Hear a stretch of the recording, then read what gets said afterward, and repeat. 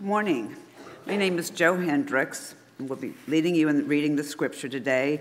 And we'll be reading from Matthew chapter 24, verses 1 through 35. You can find that on the Pew Bible on page 829. Again, we'll be reading from Matthew chapter 24, 1 through 35. Jesus left the temple and was going away when his disciples came to point out to him the buildings of the temple. But he answered them, "You see all these, do you not? Truly I say to you, there will not be left here one stone upon another that will not be thrown down." And as he sat on the Mount of Olives, the disciples came to him privately, saying, "Tell us, when will these things be, and what will be the sign of your coming and of the end of the age?" And Jesus answered them, "See that no one leads you astray, for many will come in my name, saying, 'I am the Christ,' and they will lead many astray. And you will hear of wars and rumors of wars. See that you are not alarmed, for this must take place, but the end is not yet. For nation will rise against nation, and kingdom against kingdom, and there will be famines and earthquakes in various places. All these are but the beginning of the birth pains. Then they will deliver you up to tribulation and put you to death, and you will be hated by all nations for my name's sake. And then many will fall away and betray one another and hate one another. And many false prophets will arise and lead many astray. And because lawlessness will be increased, the love of many will grow cold. But the one who endures to the end will be saved. And this gospel of the kingdom will be proclaimed throughout the whole world as a testimony to all nations, and then the end will come.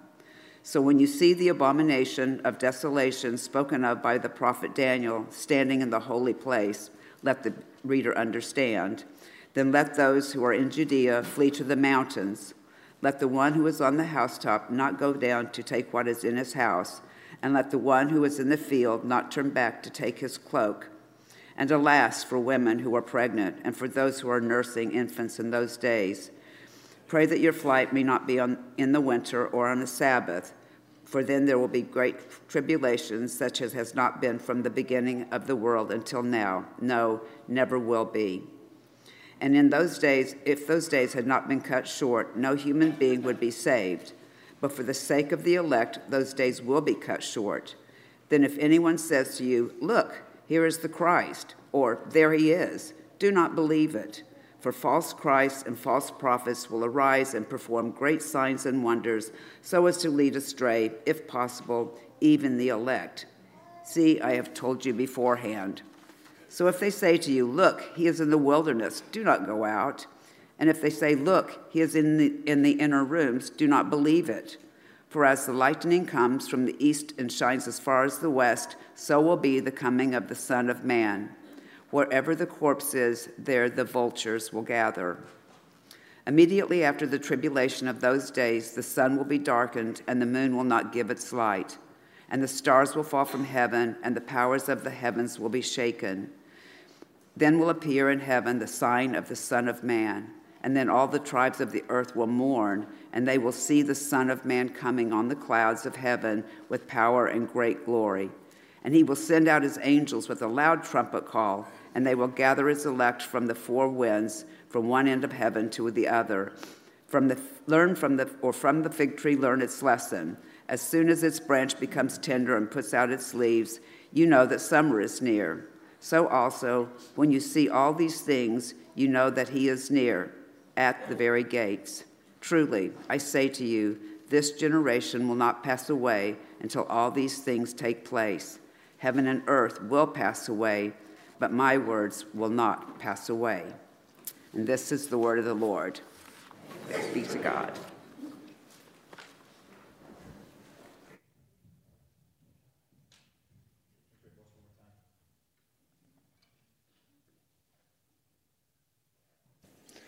Pray one more time. Jesus, thank you for your word.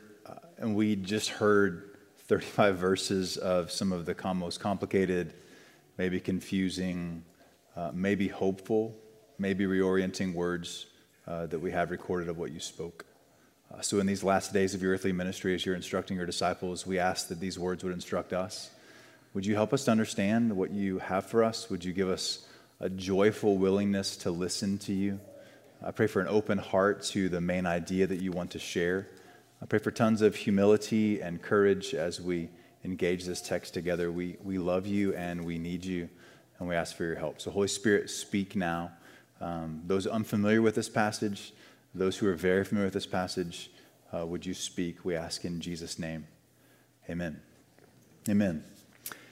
I don't know if you've ever had the opportunity or the terrifying experience of like a 3-year-old coming to you and asking where babies come from.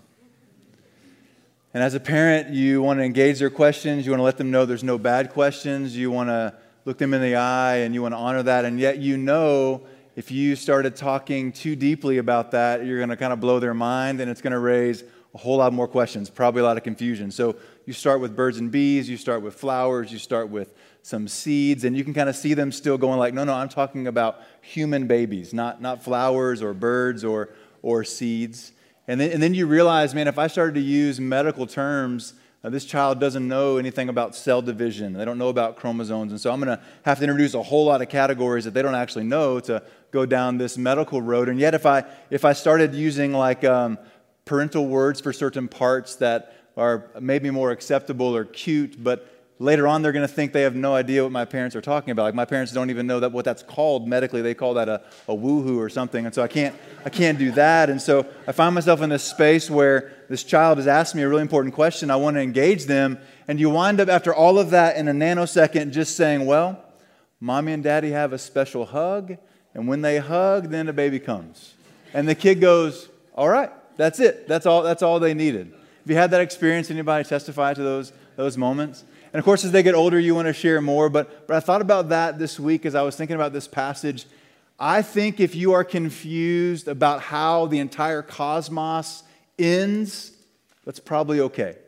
If there's questions you have about how all of this would work out, how the sovereign God of the universe who created everything would transition us from this life to the next, how the new heavens and new earth are created, what happens in sequencing, where the tribulation and the rapture and where persecution, where all that fits in on a timeline. If that feels kind of confusing, I think that's probably okay and maybe even like to be expected. I mean, it was not that long ago that we all thought the earth was flat.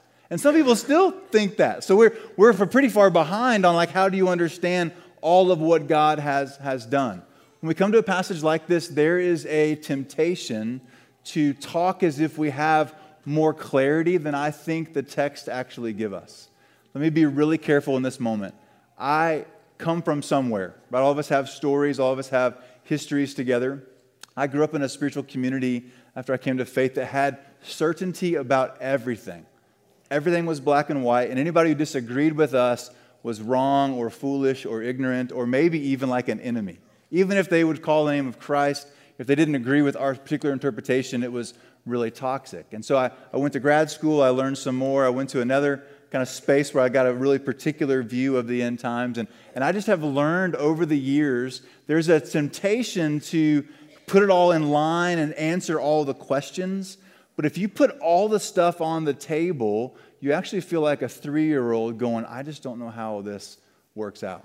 There are some things that are super, super clear. There are special hugs in the scripture. We go, yep, that makes sense. I get it. I can put my hope in that. I can trust in that. But the reason why there are so many different views of how the end happens is because God talks about it in ways I think that are instructive to us to give us the main idea, but our desire for certainty, which maybe is rooted in a desire for control or just some sort of anxious need to kind of calm our hearts to know what will happen, that pushes us to create timelines and systems that sometimes when they get challenged, they don't hold. You have to remove some parts or de-emphasize some things or elevate some things to kind of make sense of all of it. Now, I'm speaking primarily to those of you who have some sort of faith background. If you're like, I've never read the Bible, dude, this is my first passage. Hey, I'm really sorry. There's like a lot that I'm skipping over. But essentially, Jesus is telling his disciples, because they ask and he loves them, how things are going to go down at the end of time. And we have an insatiable desire as 21st century Americans to put all of that into a way that we can control and hold and fully understand. But if you zoom out throughout history in different seasons, different denominations, different backgrounds, different brilliant scholars that believe the Bible is true, and they reach different conclusions, that tips us off to a couple things. One, about the need for humility. The faith community I grew up in, I'm so thankful for so many things, but the way that we were so certain and therefore pushed away from those who disagreed with us, I don't think was very healthy. Maybe that marks some of your faith background. There was a crystal clear clarity, not just about who Jesus was and how we're saved, but about every minor doctrine. They had an answer that felt airtight until maybe you interacted with somebody else and had a different denominational experience or a different kind of background. I read all kinds of scholars this week and was fascinated to hear them debate with each other about the loops in this guy's argument, the things that's strong about this guy's argument, and where this guy falls short, what this guy doesn't even acknowledge and recognize. So you have these brilliant people that have talked way more than me, who've studied way more than me, who are way smarter than me, who can't quite get on the same page. I simply am saying all that to say, I think that's instructive to us. And I think Jesus knows exactly what he's doing.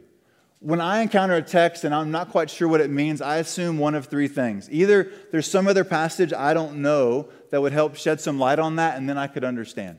Or there's something about the background or the history or the context that if I understood that, it would shed some background and some light, and then I could understand. Or I don't need to fully understand.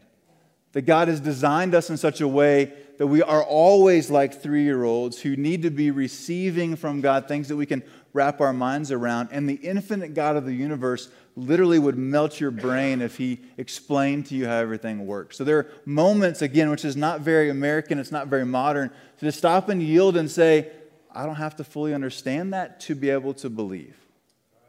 I don't have to fully understand how one guy died on a cross to pay the penalty for all the sins of humanity, but if I put my hope in that, I can be reconciled and saved. There are lots of places in our faith where the essence of what we need to believe in is so clear, and then we have lots of questions around that maybe the text doesn't intend to answer with the kind of clarity that we want, and that throws us into all kinds of confusion. Okay, yes, I'm insecure about preaching this passage. Yes, there are places in this passage, I don't know. I don't know. I've worked on it. I've prayed through it. Like for 25 years, I've been working through these themes, and there's some places where I just can't quite fit all of it together. And I think rather than like that being a flaw, even though we're human and I have lots of flaws, all those things, I think it's actually by design. I think Jesus, on purpose, because he could have made it as clear as he wanted to. There are times in Scripture where he uses parables to hide his teaching, and there's time where he just like in one sentence is crystal clear so there's no mistaking it. He could have said whatever he wanted to. I assume he knows we would struggle with some of this to kind of fit it all together and know when it's all happening. And he does that on purpose so that the main idea is where we settle our hearts. Did you just like feel it as you read it? There are things that are happening immediately that seem to be happening in the past, and then stuff's supposed to happen in the next generation that seems to be in the future, and you're just kind of getting a little bit confused. And scholars wonder, like, is this 2 things or 3 things or 1 thing, or what all is he talking about? And I think Jesus knows that. I think he loves his disciples. They come to him with a question of, what will the signs be for this? What should we be looking for? And what he actually focuses on is what they should be looking out for, that they're going to struggle with as they face persecution, as they face uncertainty, as they hear different ideas about what it would mean to be related to God through false teachers. He has every opportunity to clear up whatever he wants in these 2 chapters that we're going to spend 3 weeks on. And instead of like airtight naming all of it, he seems to focus on things that they're going to struggle with. Did you just catch it? They ask, when will these things happen, and what will the signs of these things be? And Jesus' answer in verse 4 is, see to it that no one leads you astray. You're like, well, that's not what I was asking. I was asking, what are the signs? He's like, yeah, I know you want signs, and I'll tell you some of them, but I'm more concerned about your faith, and that if you had the kind of clarity that you're wanting, it actually wouldn't satisfy. To be focused on the details of the timeline rather than the one that the timeline is about would actually shift our faith in ways that we would get preoccupied. And I think the text clearly says would expose us to false teaching, would make us vulnerable to false Christs. People who said, I've got the answer, I've figured all of it out, I know things that you don't know. I know things outside of the Bible. Follow me. I will help you. And here's the deal. In moments of crisis, historically, people latch on to leaders that have certainty. So just think like not that long ago, World War II, what's happening in the 1930s, 40s, and 50s as Hitler is on the rise. Do you remember the history of World War I, how Germany was humiliated and bankrupt and struggling? Here comes this young, charismatic leader promising to restore Germany to its former glory. And then that moves to its God's given glory. And that moves to its racially driven glory. And people are saying, yes, we want something to follow. We're tired of being embarrassed. We're tired of struggling. We're tired of being bankrupt. The economy is in the toilet. We need something that will deliver us and rescue us. Sound a little familiar every November? All these elections, right? There's something about us that looks always for something to latch on to, and Jesus knows that. All through this thing, he keeps cautioning them of like false teachers and false Christ. He does it more than one time in more than one section to cue to us, hey, there is an insatiable desire you have for certainty of details. I want to tell you about what these details are pointing to. Okay, you might feel like I'm sidestepping and maybe hiding the idea that I don't know what I'm talking about, but I already told you I don't know what I'm talking about. So I'm not hiding that at all. I'm upfront saying, where from Ezekiel or from Isaiah or from Thessalonians or from Corinthians or from Mark or from John or from Luke, what else is being referenced? Like we wind up in all these different places. Even the word like, do you take this literally? Do you mean literally like wooden literally? Or do you mean literarily like imagery? So when you see him coming on the clouds, do you anticipate a man on clouds? Or is that an image of the Old Testament apocalyptic language of deliverance? So there's these literal, literary interpretations, and there's this literal interpretation. Hey, that gets us in all kinds of places. Even the destruction of the temple. Some go, yep, that happened in AD 70. Some say, yep, that happened when Jesus died on the cross. Remember he said, he was the temple, tear this temple down, in 3 days I'm going to build it. He was so clear about the temple. The destruction of the temple clearly is about the cross and burial and resurrection. And some say, nope, the descriptions of what happens haven't taken place yet. We haven't yet seen the war to end all war. We haven't seen suffering like nobody else has ever experienced. There must still be a future temple, so we're waiting for Jerusalem to be its own space and Israel to be its own state and the temple to be rebuilt so it can be destroyed again. That's how they understand that to go. Are any of these sounding kind of familiar if you're familiar with the church? Like there are just so many themes throughout this thing. So I, again, have worked hard, came up short of the certainty that I think you want, but I'm really confident of where I think Jesus wants us to land and the encouragement he wants to give us. We're going to spend a couple of weeks in this text, so if you'll allow me this morning to focus primarily on what I think is his concern for his people as they come into the last days. As they come into suffering and persecution, as they come into this horrible war in 70 AD when the literal temple was literally destroyed and what that meant for God's people, I think he's preparing them for that space. Okay, so come back with me now into the text, Matthew 24.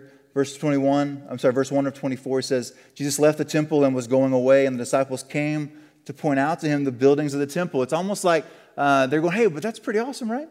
Like, I know you're like kind of frustrated with it, but like, this is a pretty amazing space. The other Gospels talk about the beauty of the stone, don't you? Say to you, there will not be one stone left upon another that will not be thrown down.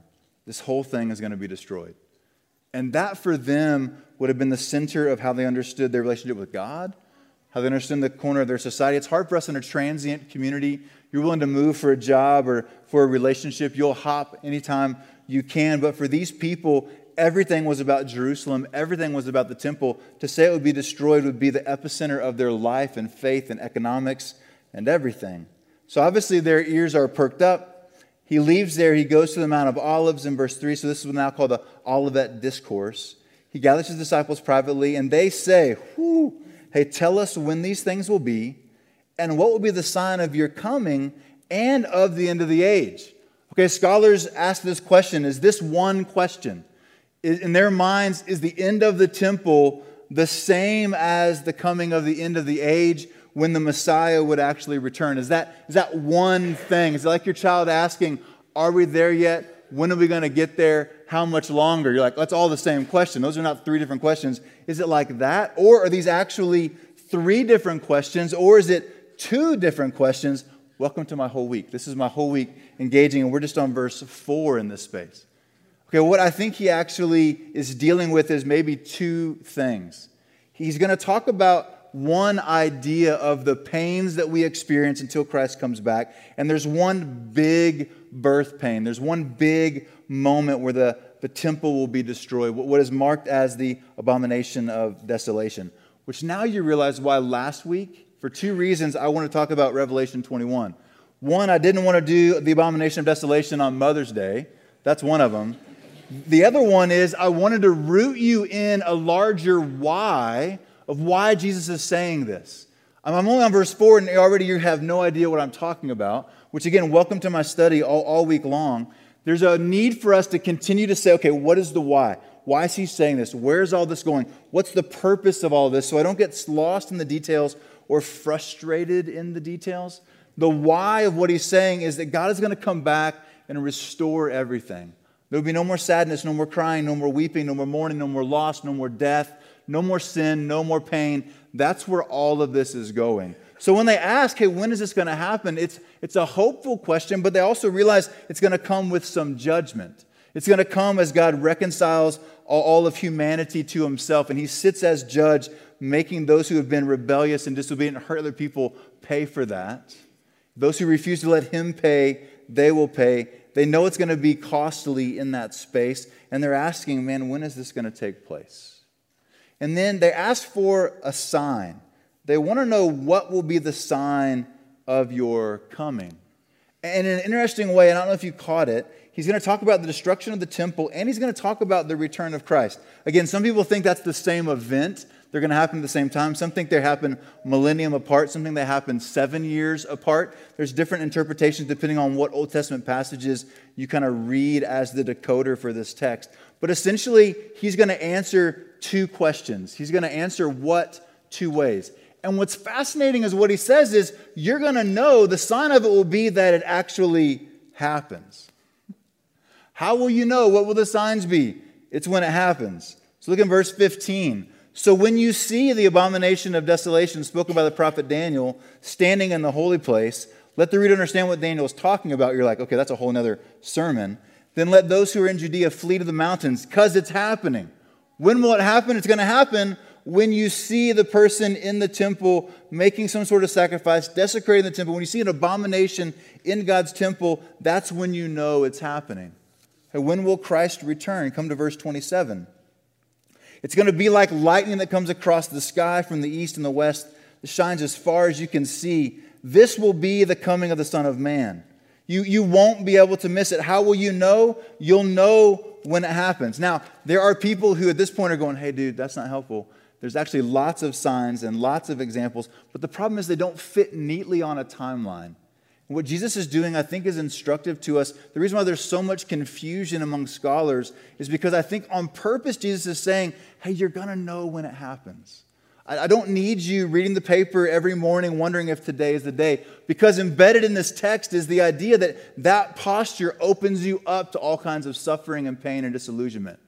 It actually erodes your ability to endure. It makes you engage persecution with kind of one eye open and one eye shut, confused about what's happening. Because if you thought in your idea that you're going to skip all of that, and now you're suffering, you're wondering what's wrong with you, what's wrong with God, and you're open to false teaching. Do you understand how that works? Too tight of an explanation of everything, when it doesn't happen exactly the way you thought, exposes you to different ideas and different teachings. So Jesus just kind of happens to say, it's like a fig tree. I mean, when the leaves are there, that's how you know. You're just going to know when it happens. And I think that he must know something about their question, something behind their question, something rooted in control that helps them kind of be exposed in the way that he walks through these two chapters to say, actually, I want to tell you some of the what and some of the when, but I want to talk a whole lot more about the why and the who and the how you should live. What he's focusing on in these texts is what do you do in the last days? What do you do when the center of your world collapses? What do you do when everything you thought it meant for you to be rightly related to God, all the blessings, all the relationships, all the stuff, when all that folds in on itself, what do you do in that space? What do you do when you're in relationships and people turn against you? Did you catch that? Hey, in the last days, like people's hearts are going to grow cold because of a lawlessness. There'll be people who turn on each other. Close relationships are going to fall apart. What do you do when your closest relationships, the people that you were with in the war and the battle, now they no longer believe? What do you do in that space? Enter in all of the frustrations and questions, all of the de-churching, all of the deconstruction. What if some of the struggle we have is that we had too particular, too detailed of a timeline or expectation? And rather than it being focused on the one who this whole thing is about, we got sidetracked and started focusing on the blessings or the teachings or the details. And when those things didn't happen exactly the way we thought, when we were quoting a verse in our prayers and the person still died, when you asked for wisdom for a job and the job never came, when you begged God for a child and you had read in the Old Testament about God opening up wombs and you believed it was going to happen and yet there still is no baby, what do you do in those spaces? I think those are similar to what it would mean for them for the temple to fall apart and collapse. When the center of everything they thought folds in on itself. And Jesus simply wants to say, hey, I want to show you and comfort you. I want to give you enough information so that you know where things are going, so you can have some sort of confidence in who I am. But I don't want you focused on the signs because it will misdirect your focus in a way that I think will actually lead you astray. Did you catch that? Did you catch all the warnings in here? So if the what question is, what are the signs? I think he just says, when it happens, that's the sign. And we see history in AD 70. There was this horrific abomination of desolation where Rome surrounded Jerusalem and starved it out. Historian Josephus tells us horrific things of cannibalism and people eating their own feces, like starving to death for years. And you see actually in that space, then Rome moves into the temple, totally desecrates it, and then destroys it. So there is a near fulfillment of this. Prophecy often has like a very near fulfillment, and it's almost like a mountain range where you can look over the mountains and go, man, there's more still to come. From western Kansas, when you're driving to Colorado, you can just kind of see a mountain, just kind of one hazy mountain. Then you get up there and you're like, oh my gosh, the Rockies are vast and immense. They keep going for a long, long, long time. So the near fulfillment of when will this happen? Happened in AD 70. And Jesus, as a good shepherd, wants them to know, hey, when this thing goes down, you should run. Like, don't stick around. You should get out of there as fast as you can. As a good shepherd, loving his people, because this thing is going to be horrible, he wants to take care of them. He wants to protect them. He says, you should run. Don't go back. Don't grab stuff. Just keep moving. Now, some see this as a sign of the rapture, but if it was simply the desolation of the temple in AD 70, what happened historically is people did run. And those who ran were spared. And so he's actually loving them to say, go and run. That near sign of the painful things are going to happen. I'm telling you, it's going to come crashing down. When it comes crashing down, run. And the same way as a far fulfillment, when the Son of Man comes, everything you put your hope in apart from him will come crashing down. So turn to him. Repent. Move his direction would be a way to talk about that. I'll come back next week and kind of give you some more details because we'll start in verse 36 where he starts to talk about some of the when will these things take place? And it's much fewer verses. We'll get a chance to slow down just a second there. But I want you to see as we close 5 things that Jesus wants them to see, what he wants them to look out for, what he wants them to be on guard for, what he wants them to actually notice, what he wants them to pay attention to when it comes to these things of the end times. Because he'll say later on, like, hey, I want you to stay awake. Therefore, after all these things, stay awake. Have your eyes open. Move towards like who I am and what you're confident is inside of me. Do that as you struggle with the end times. I'm not trying to sidestep like the detailed questions that you have, but I'm trying to follow Jesus' lead. If he doesn't give them a detailed timeline, but instead warns them, that's where I want to spend our time. So first he says, hey, I want to tell you in verses 4 and 5, like it's going to be bad for a long time. Part of the human existence is that things are really difficult. So he says in verse 4, see that no one leads you astray. For many will come in my name and say, I'm the Christ, and they will lead many astray. They're going to promise you a way out of the pain and the suffering and the details of your life, and actually it won't be something that helps you. And you will hear of wars and rumors of wars. These things that press in, that create catastrophes, that make you long for some sort of answers. See that you are not alarmed. This must all take place, but the end is not yet. What's the sign? Hey, everything's going to be so hard for so long, but that's not the end, he says.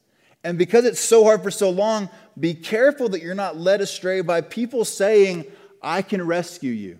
I have what you need.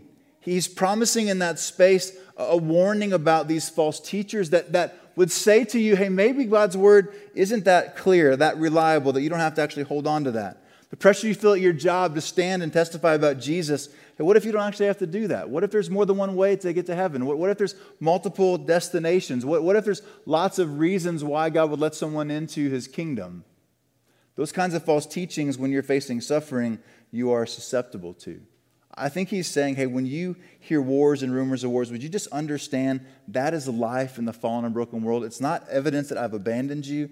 It's not evidence that it's not working. This is what life is this side of Eden. That's not the end. But hearing that you have to go through that does something inside of you to give you some sort of stamina and perseverance when you hear false teachers promise you an easy way out. False teachers never appear with clarity saying, this is an abomination. This is a rejection of God's word. This is going to damn your soul. Would you like it? They never do that. It's always a small twist. It's always a small yield. It's always some sort of change to God's original design. Did God really say you can't eat or touch that tree? I don't know. I'm not exactly sure what to do with that. In those spaces now, he's saying when you're feeling stress, when you're overwhelmed, right? These things would cause lots of needs of your soul. When we feel needs, we look to something to actually fill them. So he says, I want you to be warned not to be led astray by people that promise you some way of salvation apart from God's saving grace in Christ alone.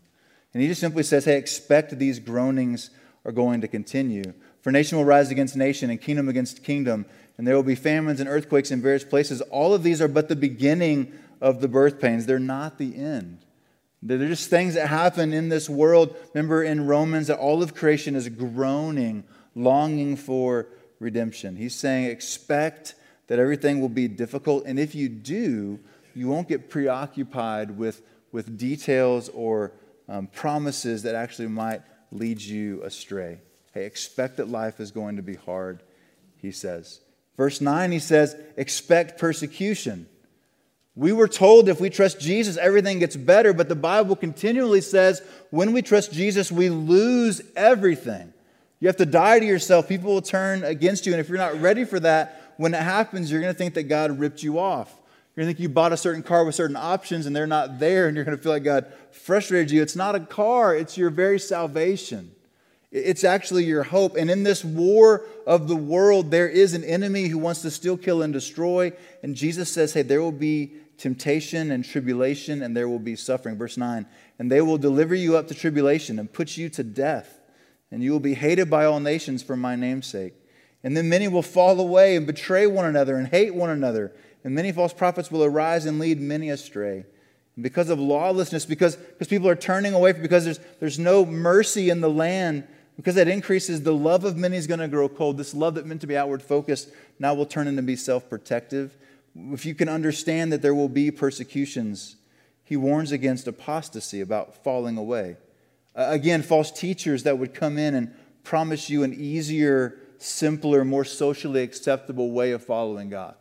A way that wasn't quite so extreme, a way that wasn't quite so stand-outish, a way that was more acceptable to your friends and neighbors, a way that didn't cause ruffles in our community, a way that didn't say to somebody the path that they're going down is actually going to lead to their own destruction. They'll promise you some sort of hybrid gospel, and in that space you'll be tempted to take it, and that will threaten some sort of apostasy. He's saying when you're feeling the squeeze, you're going to be tempted to look for something other than Jesus to trust. We come down into verse 14. He says, as he's engaging his people, let me kind of try to wrap fast for the sake of our kids' ministry. he says in this space that there will be a promise that I want you to hear, right? He says there's going to be suffering, there's going to be persecution, lots fall away. But hear the good news that Jesus is trustworthy, that what he says you can put your hope in. In verse 14, he says, and the gospel of the kingdom will be proclaimed throughout the whole world as a testimony to all the nations, and then the end will come. Some see this here a call for global missions, which I think is really beautiful. The question is that the whole known world of the time? Is it the whole globe now? Like, what is the whole world? And I think it's just like, please tell the gospel. The gospel will spread throughout the globe. You can trust that the King who came to bring his kingdom is going to fulfill his promises, he says. As you suffer, as you face persecution, as there's famine, as there's wars, as there's false teaching, as there's apostasy, as people turn away, you can trust that God will keep his promise to advance his kingdom. You can trust that. And then finally, you're not going to miss it. There's going to be suffering, there's going to be persecution, there's going to be pain, there's going to be false teachers. You can trust Jesus, and in verse 27 and 28, he just wants to say, hey, don't worry about missing this. When I come, I'm going to come. And you don't have to go out to the highways. You don't have to go to the hills. You don't have to go into secret rooms. Don't go looking for me in obscure places. I'm going to appear like lightning across the sky, which is a way of saying you can't miss it in verse 27.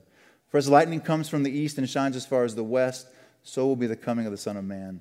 Wherever the corpse is, there the vultures will gather, which is pretty ominous. But he's saying when you see those swarming, you know there's something down there. There's clear signs that you won't be able to miss in that franticness because false teachers promise that you missed it, and they know it. You got off track, but they're the ones who have the secrets, and if you just follow their secrets, that'll be the way towards salvation. He's saying, no, hey, you're not going to miss it. There'll be false Christs that promise you a way apart from me, but I'll come back, and you won't be able to miss it, which would be such good news amidst pain and suffering and persecution. He's telling his people this life from when he is there in this first coming till he comes again is going to be marked with suffering and pain and persecution. Look out for that. What should we be looking for? Look out for what happens to your soul as you suffer and face persecution, and keep moving towards Jesus. Keep moving towards him because he's the one who's trustworthy and true. Look in verse 34. He says, truly I say to you, this generation will not pass away until all these things take place, which is super mysterious. Is that the generation that he's speaking to now? Is that a kind of people? Is that an ethnic group? Is that all the generations of the world? I don't know. I don't know. Scholars have lots of opinions there. But what I do know is that heaven and earth will pass away, but Christ's words will not pass away. Amidst all the things that are confusing, all the things that scholars can't agree on, he lands the plane here that you can trust his words. And his word was, I'm going to be with you to the very end of the age. I'm going to be with you to the very, very end of the age. Hey, friends, I wanted to encourage you, actually. My heart was to encourage you with the way he frames this thing for his followers. Not answering their questions, but answering it deeper and more richly and more fully than they anticipated, so that their hearts were cautioned about drifting, not just getting the details right. It raises a question for us of what are we hoping in? And this morning you get a chance to ask, am I looking for certainty, or am I putting my hope in someone who died in my place? And I don't think that's a false choice. I think it's something about our hearts that needs to be drawn back to Jesus. If he is true, if his words won't pass away, then we'll make it through whatever happens, even if it's different than what we expected. And God has given us enough to know he's good and we can follow him. Which is why we take communion every week, is to remind ourselves of what he has done, how he made these things possible, how he put a deposit on healing and redeeming and saving and remaking the entire world. It happened in his broken body and his shed blood. With all of our swirling questions about how the thing ends, to just hear, hey, there's a God who died. What's the sign you should look for? You should look at the cross. Jesus died in your place to make a way for you to be made right with God. That's the thing you should put your hope in, and you should put your longings in. That's the thing that will sustain you in this life and in the next. Would you bow your head with me? We're going to take communion. It's for those who follow Jesus, who are trusting in him. Not trusting a timeline or trusting prophecies, but trusting what Jesus did on the cross. And those don't have to be opposite things. They don't have to be two opposing things. But it clarifies for us what our faith is in when we take communion to say it's his broken body and his shed blood. It's for all Christians who are trusting in Jesus for their righteousness. The way we take communion is we come down the aisle, we tear a piece of the bread off and dip it in the cup. There's gluten-free in the middle, and then all the aisles have stations. If you're not a follower of Jesus, stay in your seat and pray. What Jesus warns about here is judgment that comes to those who don't know him, judgment that comes to those who look to something other than him, those other Christs or false teachings or messiahs that you put your hope in that after having died in your place can't rescue and save you. They can't solve the biggest problem. And so you get a chance this morning just to pray. Ask for God's help. There's some prayers in the back of your bulletin that would guide you in what it would sound like to talk to God and ask for his help. But would you do that this morning if you're not a follower of Jesus? And if you are a follower of Christ, I invite you to come and take communion. Let me just pray for us. Jesus, we ask now that you would meet us, help us. Some things are more clear, some things are way less clear. So would you be the clearest thing in the room right now? Your sacrifice on the cross, would it be a gravitational reorientation for us to help us engage with who you are and what you promise, and what that promise means for us to be sustained through the last days and into the next life? Fill the room with joy, even with a sobriety of our minds. We ask in Jesus' name, amen. Come take communion, and then we'll sing.